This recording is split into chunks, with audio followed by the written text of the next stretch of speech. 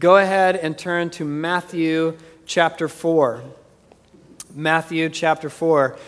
We are currently working our way through a series that will define the vision of Van City Church for the coming year, and really, I think, for years and years to come, because our hope is to build and rebuild our church around this idea of apprenticing Jesus of Nazareth.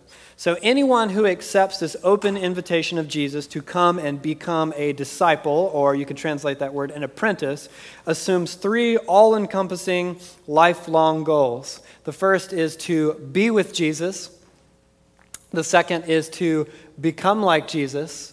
And finally, to do what he did. Now, we've been working through the last couple Sundays that list one at a time, those goals respectively, and in detail this evening we've arrived at goal number 3, to do what Jesus did. So, with that said, let's get to the text. Matthew chapter 4, beginning in verse 18. As Jesus was walking beside the Sea of Galilee, he saw two brothers, Simon, called Peter, and his brother Andrew. They were casting a net into the lake, for they were fishermen. "Come follow me," Jesus said, "and I will send you out to fish for people."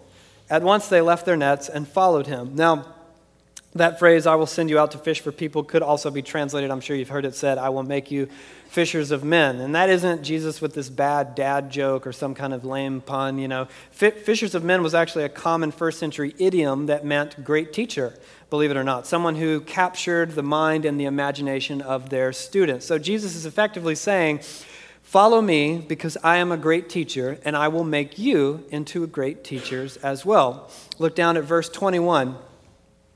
Going on from there, he saw two other brothers, James, son of Zebedee, and his brother John. They were in a boat with their father Zebedee preparing their nets. Jesus called them, and immediately they left the boat and their father and followed him. Jesus went throughout Galilee, teaching in the synagogues, proclaiming the good news of the kingdom, and healing every disease and sickness among the people. News about him spread all over Syria, and people brought to him all who were ill with various diseases, those suffering severe pain, the demon-possessed, those having seizures, and the paralyzed, and he healed them. Large crowds from Galilee, the Decapolis, Jerusalem, Judea, and the region across the Jordan followed him. Then it goes on to chapter 5. Now when Jesus saw the crowds, he went up on a mountainside and sat down. His disciples came to him, and he began to teach them. Then in the story, what follows is what we often call the Sermon on the Mount. It's a collection of Jesus' Kingdom of God manifesto teachings for how one lives as his apprentice. Now, turn over to Matthew chapter 8. Matthew chapter 8, let's read beginning in verse 18. When Jesus saw the crowd around him, he gave orders to cross to the other side of the lake. Then a teacher of the law came to him and said, "Teacher, I will follow you wherever you go." Jesus replied, "Foxes have dens and birds have nests, but the Son of Man has no place to lay his head." Jesus always with the cryptic, weird stuff. Another disciple said to him, "Lord, first let me go and bury my father." But Jesus told him, "Follow me and let the dead bury their own dead." So we see from the text that there are some who encounter Jesus and they're eager to follow him. They're like right up to him, "I'll follow you wherever you go right now." Others are a tad reticent or they make excuses. "I have other things to do first, but then I swear I'm going to follow you." Turn over to Matthew chapter 9. Let's read beginning in verse 9. As Jesus went on from there, he saw a man named Matthew sitting at the tax collector's booth. "Follow me," he told him. And Matthew got up and followed him. Now, I'm sure many of you guys are familiar with the context here. In first century Israel, a tax collector was a heinous sort of human being. Traitors to their own people. Tax collectors were in league with the Roman Empire who occupied and oppressed Israel. So think of a tax collector as sort of the historical equivalent of a Jewish informant for Nazi Germany. And Jesus sees something in this guy and invites him to become an apprentice. It goes on in verse 10. While Jesus was having dinner at Matthew's house, so now he's at the guy's house hanging out, many tax collectors and sinners came and ate with him and his disciples. And when the Pharisees, or the religious teachers, saw this, they asked his disciples, "Why does your teacher eat with tax collectors and sinners?" On hearing this, Jesus said, "It's not the healthy who need a doctor, but the sick. But go and learn what this means." And Jesus quotes Hosea 6, "I desire mercy, not sacrifice, for I have not come to call the righteous, but sinners." So Jesus understands that many of his own followers are something like sick people or diseased people that are in need of urgent medical attention. Jesus himself acts as the doctor in this metaphor, and his way of life is the treatment. Look down at verse 35. Jesus went through all the towns and villages, teaching in their synagogues, proclaiming the good news of the kingdom, and healing every disease and sickness. When he saw the crowds, he had compassion on them because they were harassed and helpless like sheep without a shepherd.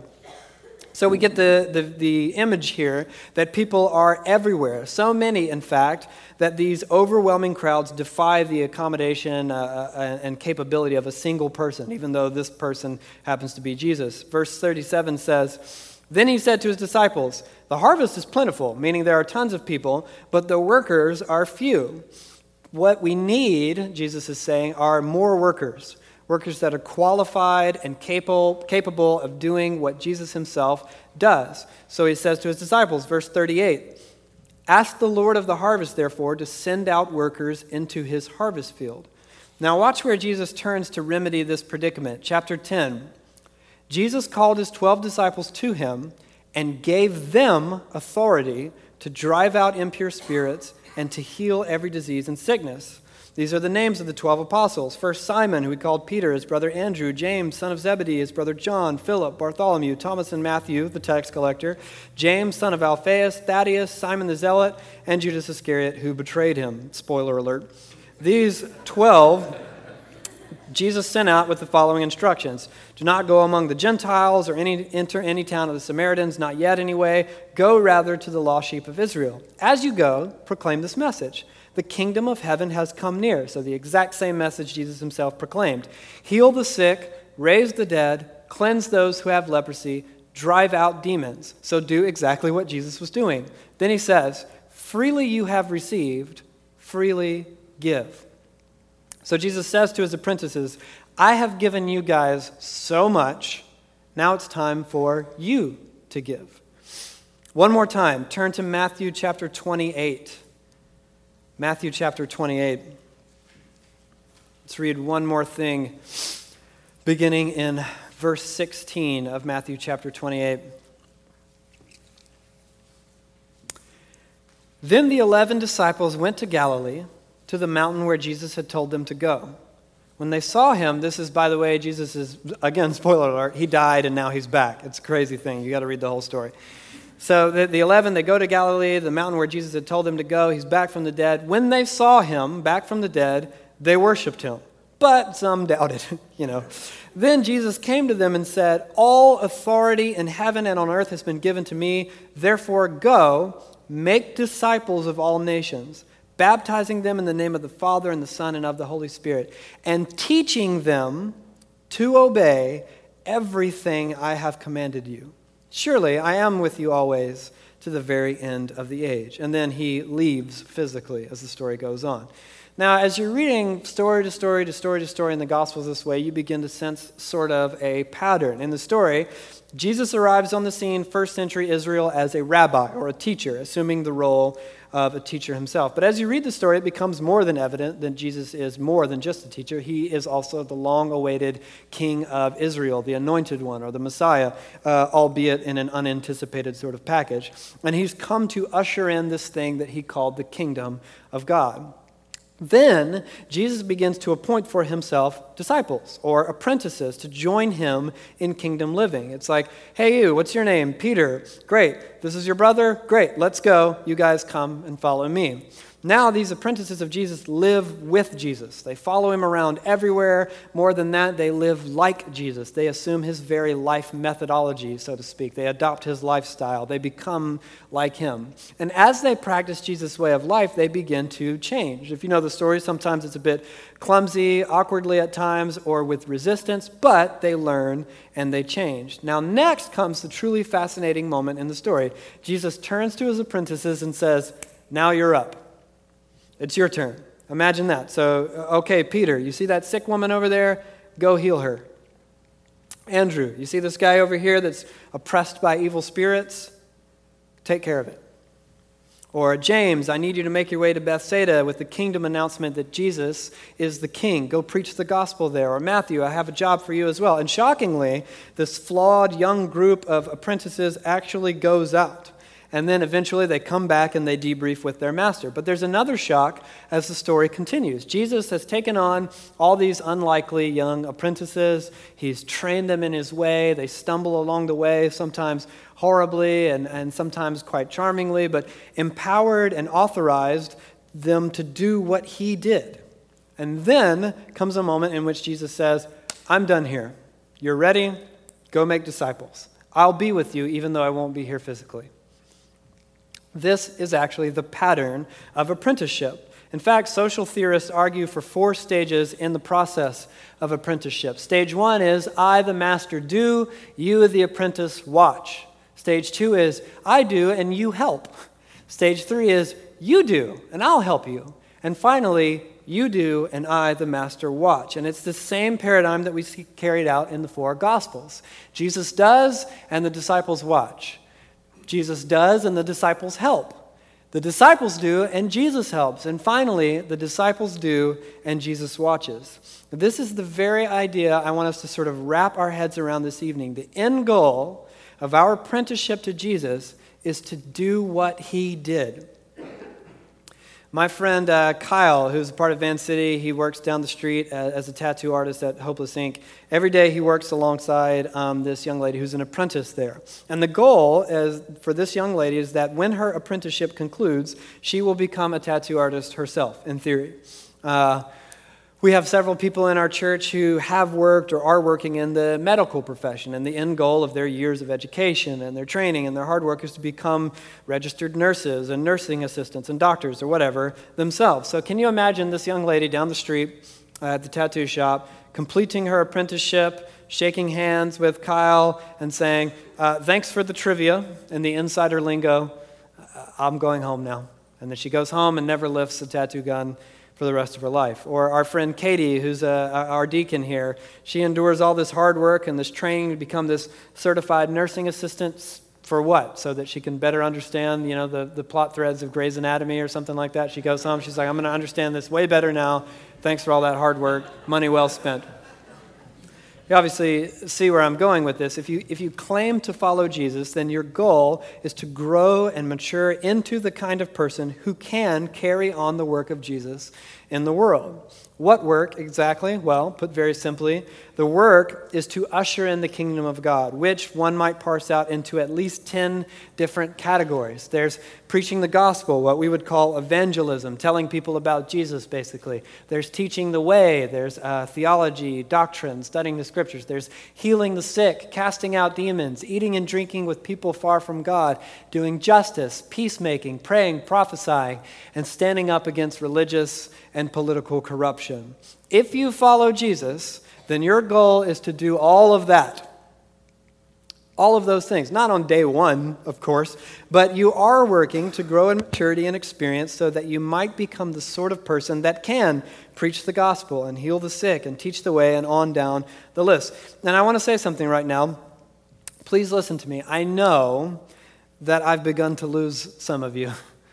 Maybe more than a few of you, because some of you are thinking, sure, that's great, that list looks fantastic on paper, Jesus did all those things, yeah, that much is true, but I'm not Jesus. That much is clear. Neither was Peter, nor Andrew, nor James, nor John, and they did all of that, all of it. And so did the early church, and all the writings from the first few centuries of the church, we read about all of that being done by ordinary men and women who follow Jesus. So do a tremendous amount of Jesus' disciples today. They do all of that still. In fact, there's this fascinating passage in Acts as the church is just beginning to grow without Jesus there in the flesh, and it says this: when they saw the courage of Peter and John and realized that they were unschooled, ordinary men, they were astonished, and they took note that these men had been with Jesus. The first goal of your apprenticeship to Jesus, be with Jesus. And now we've begun to tap into something that I think requires our attention as a church, because the more we stir this vision to become like Jesus, the more we invite a certain point, which is that Jesus was God. It's a bit of an elephant in the room. I get it. Yeah, I know. Jesus was God, sure. As long as I've followed Jesus and as often as I've seen Jesus, the teacher, celebrated as sort of our template for life, I've heard that reminder. Yeah, but Jesus was God. It sort of echoes out over our presumably unattainable idealism in life. And we talk about the way that Jesus maintained a constant state of awareness of the Holy Spirit, that he lived in constant connectedness to the Holy Spirit. Some of you think, yeah, but he was God. When we talk about being transformed from the ground up, that we might be as Jesus was, the kind of people who are free from worry and anxiety and lust and greed. Some of you think, well, sure, but he was God. And especially when we begin to talk about continuing the work of Jesus, healing the sick and prophecy, some of you are refraining in your mind, Jesus was God and I'm not Jesus. And that mindset often becomes this seemingly impenetrable barrier on your road to become like Jesus. So bear with me through a quick detour as we do our best to address this very complex issue in a matter of minutes. It should be a 4-hour lecture. You'll be fine with 2 minutes. So listen to me on this. Ancient Orthodox Christianity has always affirmed that when God was born as a baby, Jesus of Nazareth, that God became a human being. What I mean is that the humanity of Jesus is not a facade, it's not a disguise, he isn't sort of faking it somehow. Jesus is not God in an avatar, he's not God in a human body, he's not puppeteering this thing. He was Jesus, the man. Now, there is a mystery here, absolutely, how the divinity of God can coexist with the humanity of Jesus, which the church has always affirmed to be the case as well. But we recognize that he was indeed a human being. My friend and Professor Gary Breshears says this of God's incarnation as the human Jesus. Jesus puts down the God card. Meaning, if there is an all-access path to the universe, Jesus voluntarily relinquishes that card. Or in the language of the Scriptures, he empties himself and becomes nothing. Jesus is not omnipresent or everywhere at all times. He's spatially located, one place at one time. Jesus is not omniscient or all-knowing. He asks questions. The text says that he grows in wisdom, meaning that at one point he has less wisdom and then he gets more of it. Jesus is not omnipotent or all-powerful. He gets tired, he gets sick, he gets hungry and thirsty, injured, and near the end of the story, he even dies. So understand me on this. All of the activity of Jesus was carried out by an authentically human person who was empowered by the Holy Spirit. And he did this as an example to the apprentices whom he taught. Everything? Yes. Everything. You're thinking like the miracles that were? Yes, absolutely the miracles. So what about raising people from the dead? Yes, absolutely that as well. Jesus did these things not by benefit of being God per se, but by the power of the Holy Spirit. His disciples did the same exact things by the power of the Holy Spirit. You and I apprentice Jesus to do what Jesus did by the power of the Holy Spirit. My friend Dr. Breshears, he says, Jesus laid down the God card and he picks up the Spirit-filled human card. Now, as much as I'd like to, believe that I've completely alleviated that misunderstanding by what could have been a 4-hour lecture and with a tiny little tangent, it actually sort of further complicates the question we're posing tonight, which is, how do we become like Jesus today? Growing the kingdom in a hostile, thoroughly post-Christian Western world often feels like trying to garden in frozen, corrosive soil. In fact, I would argue that the mission of God has become more difficult than a few decades prior, not less. There was a time, believe it or not, when the church's effort to make slight adjustments in the name of cultural relevance went a surprisingly long way. But that no longer impresses anyone. No one cares about like a rock band and that you turn the lights down low. It's like, wow, these guys are onto something. Post-Christian culture is not only indifferent to the way of Jesus or unimpressed, it's actually hostile to the way of Jesus, in that the way of Jesus requires the ultimate blasphemy against the modern status quo, which is self-denial. No one is into self-denial, and there is no way to dress it up or make it seem relevant. It's like, but check out how low the lights are. This is where we found ourselves. in a post-Christian Western society, in the digital age, in a secular, progressive world, we are trying to be a community of followers of Jesus seeking to rediscover the teachings of Jesus and the practices of the early church and apply them to the soil of a post-Christian world. And notice that word seeking to rediscover the teachings of Jesus. That's what we're after. We want Van City to become an epicenter for that pursuit. So how do we do that? To end tonight, I'd love to outline 5 brief ideas that could hopefully move you from a sense of being overwhelmed by that list of all the stuff that Jesus did, and maybe more to a sense of being empowered to do so. Are you guys still with me? You're awake? Oh, great. That was a lot of nods. I'm shocked. Wow. The first thing is this. Remember the spiritual formation paradigm. We talked about this last Sunday. We'll come back to it next month because I believe this is vital to our purposes as disciples, to grow and mature into the kind of person capable of joining in Jesus' kingdom vision, along with everything required to do so. It takes many things. First, there's teaching, what we're doing right now, learning, reading books, sermons. There's practice, the spiritual disciplines, silence, solitude, prayer, fasting, prophecy, all those things. There's community, not living in isolation, but together, held accountable, doing life, vulnerability, sharing resources with the family of God. All that with the empowering of the Holy Spirit. The Spirit must be the center of everything that we do, meaning it's by the Spirit that we actually learn from teaching. It's by the Spirit that we practice. It's by the Spirit that we live in community. And formation takes a long time, if you look at the bottom of the chart here. And it happens through the hard knocks of life, which can actually act as a catalyst in our spiritual formation. And remember this won't happen all at once. And it won't happen passively. It requires effort and practice on your part. So embrace these things and give it time. The second thing I want to point out is to recognize your stage of discipleship and your season of life. Now remember those 3 goals that we keep mentioning: to be with Jesus, to become like Jesus, and to do what he did. This is not a 3-step formula.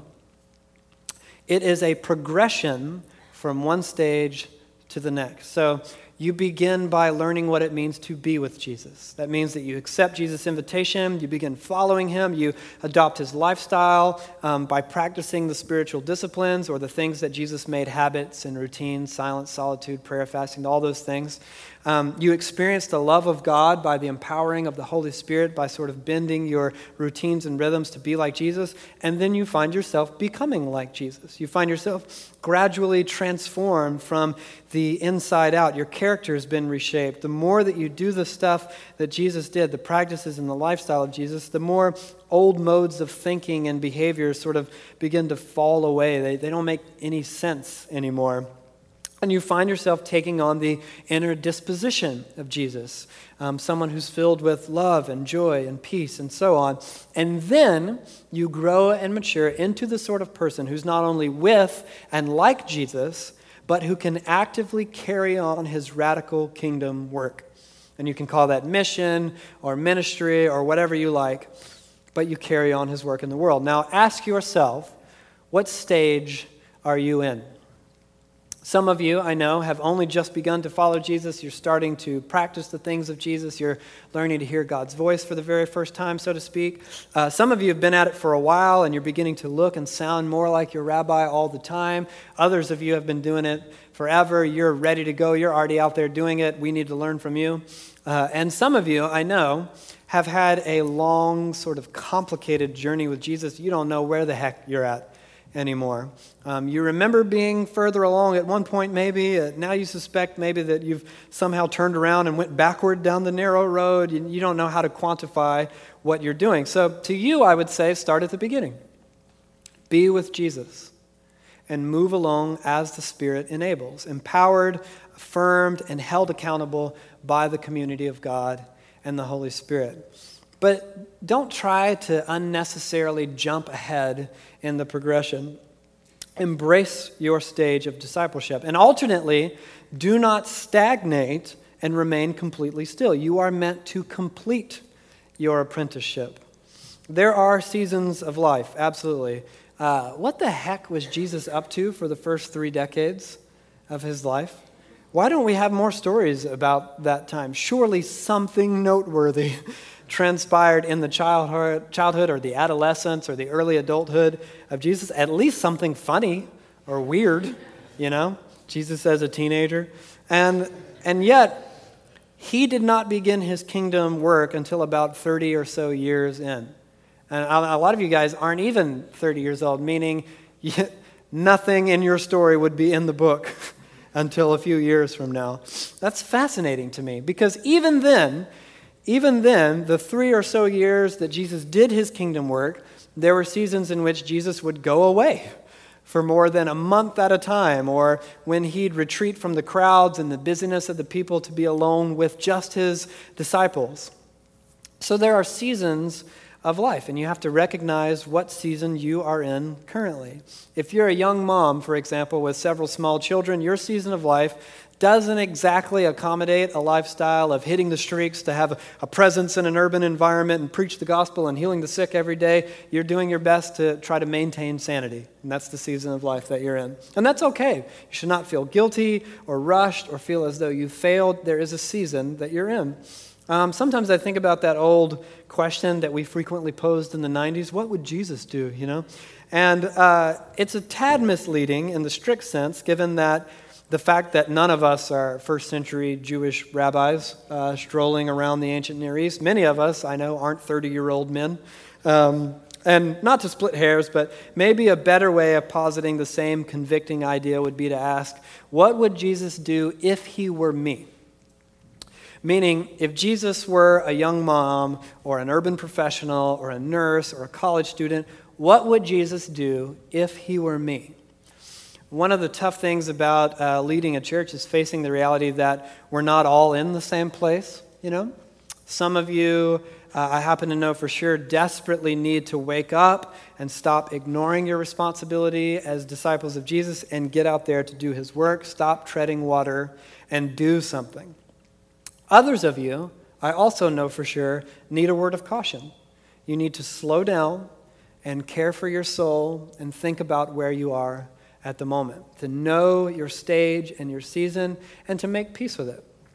There's this cliche metaphor that I've often heard lobbed around that's sort of meant to describe the way in which we partner with God in kingdom work. Maybe you guys have heard it. In it, we're sort of like small children that want to work with our Father, out there in the garage, and we're trying to do complex automotive repair with Dad. And according to the metaphor, we're not really helping. In fact, our Dad doesn't need our help, and we're sort of just slowing things down. But Dad enjoys our company so much that he lets us, hand him the screwdriver and act like we're a part of the whole thing. This morning, Beck, my son, he's almost 3, he asked me if he could help me unload the dishwasher, which he'd never done before. It took forever. There was water everywhere somehow. We barely avoided breaking just about everything that was in the dishwasher. But honestly, I loved it. It was so much fun. I savored every moment. I celebrated and delighted in both him and the help that he was giving me, And then that well-worn metaphor came to mind. But to be honest with you guys, I've always hated that analogy. And forgive me if you love it or if you use it all the time, to each his own. But with respect, I sort of think of that metaphor as incomplete at best and dangerous at worst, because there may be a season of our discipleship in which that analogy is appropriate. Sure. But to carry the metaphor forward across the length of time, we get older and we grow up. And just as there will come a time in which I will not only hand over, I hope, certain chores and responsibilities to my son Beck entirely, I will also expect them to be accomplished with not just competence, but with excellence. So it is with our discipleship to Jesus. It's cute and sweet when, a toddler bumbles their way through helping with the chores. But if Beck is a teenager spilling water everywhere and dropping the dishes and taking an hour to unload the dishwasher, something hasn't gone quite right, It's okay now, it won't be later. There's work to be done, and there's spiritual formation to take place in every single season that you're in, whether you're the toddler or the teenager or the adult. And notice that even in the toddler version of the metaphor, the child is still by the father's side doing their best. So there is actively work to be done. So know your stage and your season and make peace with it, embrace it, and do well. Next, do not underestimate the power of practicing the way of Jesus together in community. I love this line from 1 Peter. Dear friends, I urge you as foreigners and exiles to abstain from sinful desires which wage war against your soul. Live such good lives among the pagans that though they accuse you of doing wrong, they may see your good deeds and glorify God on the day he visits us. Or this one from Matthew 5. You are the light of the world. Jesus talking to his disciples. A town built on a hill cannot be hidden. Neither do people light a lamp and put it under a bowl. Instead, they put it on its stand, and it gives light to everyone in the house. In the same way, let your light shine before others that they may see your good deeds and glorify your Father in heaven. Earlier this week, I read this quote from Dallas Willard. You thought you were getting through one teaching without a Dallas Willard quote. Here it is. There is special evangelistic work to be done, of course, and there are special callings to it. But if those in the churches really are enjoying fullness of life, evangelism will be unstoppable and largely automatic. The local assembly, for its part, can then become an academy where people throng from the surrounding community to learn how to live. It will be a school of life, for a disciple is but a pupil, a student, where all aspects of that life seen in the New Testament records are practiced and mastered under those who have themselves mastered them through practice. Only by taking this as our immediate goal can we intend to carry out the Great Commission.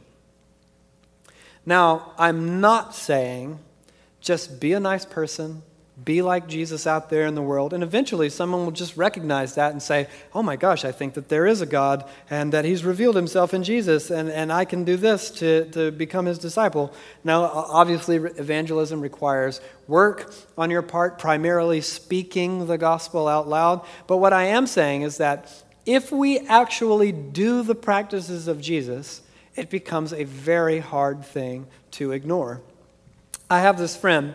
He lives in Nashville. He's been a mentor of mine for years, deeply passionate about seeing the Spirit heal people of physical injury. He just really loves it. So whenever he's out and about, and I mean anywhere, going to get gas or the grocery store or his street ministry, whatever you want to call it, whenever he's out and about, he happens to see someone with a recognizable ailment, like a cast or a limp or a cough, whatever. He runs up to that person and he very politely and normally, as you can, asks if he can pray for this person. He says, I've just seen crazy stuff happen when I pray for people. Could I pray for you? Sometimes they're like, get away from me, crazy man. Other times they're like, yeah. Most of the time, actually, they're like, yeah, sure, yeah, why not? This is cute. And often, these people get healed then and there of crazy stuff that I've seen with my own eyes, insane, quantifiable stuff in the moment where broken bones line up, where people stand up out of wheelchairs, bizarre, incredible things. And often they don't. They say, nope, still kind of hurts. And we say, man, that's great. Thanks for letting me pray for you. I'll keep doing it. And then he'll start to talk to him. So sometimes there's amazing stories. Sometimes they're ordinary stories. But guess how often this guy talks to people about Jesus? Every single time he goes outside of his house. Mark Sayers puts it this way. In any culture, but especially in one that yearns for holistic integration, the most compelling argument for the validity of Christian faith is a community that practices the way of Jesus. Imagine if your community and our church became known all over the neighborhood and city as people marked by love, joy, and peace, concerned for other people, people who live simply rather than materialistically, people who care for one another at great personal expense to themselves. What would happen if people saw and recognized that? Don't underestimate the power of simply living in community and practicing the way of Jesus. Next, I would suggest this. Start with the basics and just eat with people that are far from God. In his book, A Meal with Jesus, this gentleman named Tim Chester opens with two scriptures. The first is this famous line from Luke, "The Son of Man came to seek and to save the lost." And then the second line is from Luke as well, Luke chapter 7, "The Son of Man came eating and drinking." So in this book, Chester poses two important questions. What did Jesus come to do? Well, one of those things apparently was to seek and save the lost. How did he go about it? Eating and drinking? Jesus' strategy for evangelism looked something like, "What's your name?" "Zach." "Cool. Climb down out of the tree. Now that you're down, how about dinner? And at your house." Jesus was homeless. If you have a house, go with your house. Just personal suggestion. How do we reach our city or our neighborhoods or our schools and workplaces? Open up your house to share a meal with people far from God. There's this great line in Romans 12 that says simply, "Practice hospitality."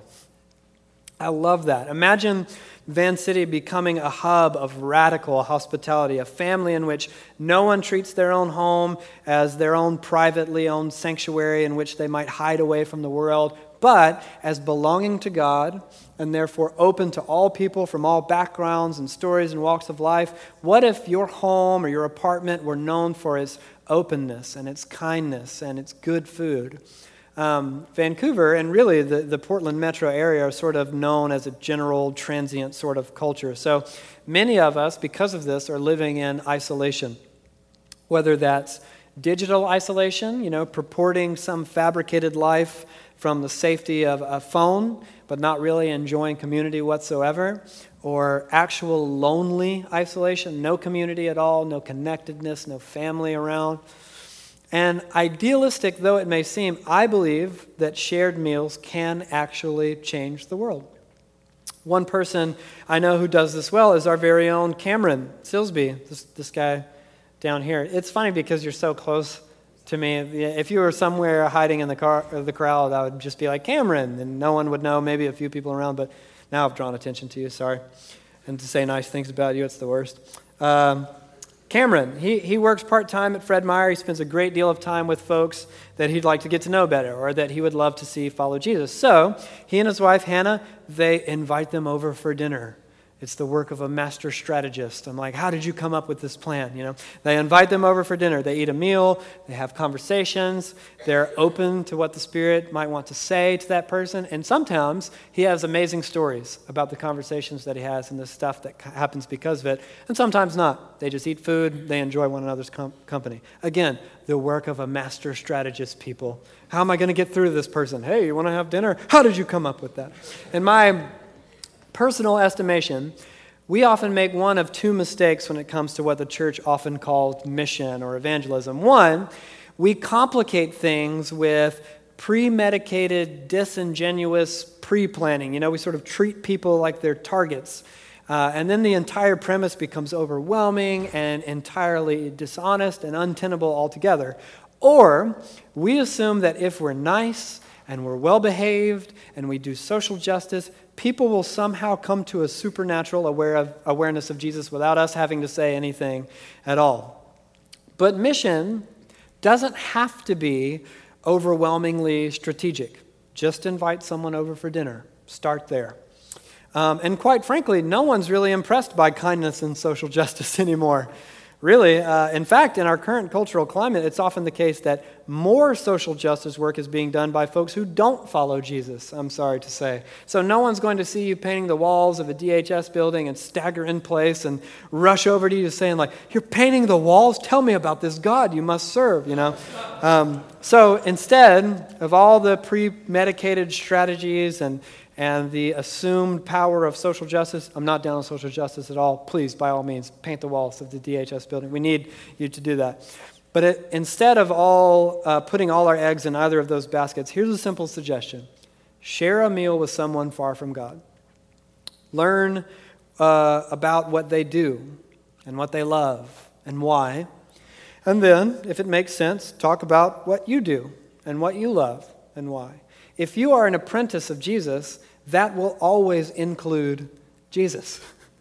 Don't sort of lie in wait, sneakily preparing to spring this trap on people that are in your life that are far from God. When the time is right, I'm going to let them know that I follow Jesus. Be open and honest about your life with Jesus without hesitation. The longer you wait to talk about it, the more you imply that it doesn't matter to you at all. And my final suggestion for the evening is this: to just live in the now, man. Some of you, I know, are a bit like my wife, Abby. So a schedule is like a treasure map that leads to your sanity and mental well-being. A checklist is how that's like your worldview. You understand the world through the lens of a checklist. And that's great, sometimes. It's great sometimes. But healing the sick and speaking prophetically into a friend's life, some of these things don't exactly fit comfortably into recurring life rhythms. In fact, when you read the Gospels, you see that, get this, most of Jesus' miracles were interruptions of an otherwise established plan or schedule. That famous line of Jesus in the Great Commission, "Go into all the world," could also be translated as you are going. For some of you, that means get on a plane, fly to Zimbabwe, and make disciples. Absolutely, sure. But for most of you, that means go to your job tomorrow and make disciples. Or take your kids to the park and make disciples. Get a latte at Compass down the street and make disciples. Open your eyes every single day to what God is doing and would like to do all around you. I suspect that there are endless points of entry into the work of Jesus, many of which we miss even when our eyes are open. And that's not meant to discourage, but to encourage you into the myriad of simple, achievable opportunities to partner with Jesus in kingdom work as you are going into the world, so to speak. Jesus had this incredible ability to see into people and recognize what God was up to. So this week, my encouragement is that, to see. As you conclude your time of being with God each morning, pray something simple like, God, enable me to slow down today, to live in the now, see what you're up to, and to join in. No matter how complex or challenging our city is, or our neighborhoods are, or your workplace is, no matter the season or stage of life, I suspect each and every one of us can share a meal from time to time with someone that is far from God. Certainly, each one of us can slow down and ask for eyes to see what God is up to. And our prayer is that as time carries on, as we age in the place that we call home, as our kids grow up, that we would actually see our workplaces and our neighborhoods and our city changed. That we would see the kingdom come in Vancouver as it is in heaven.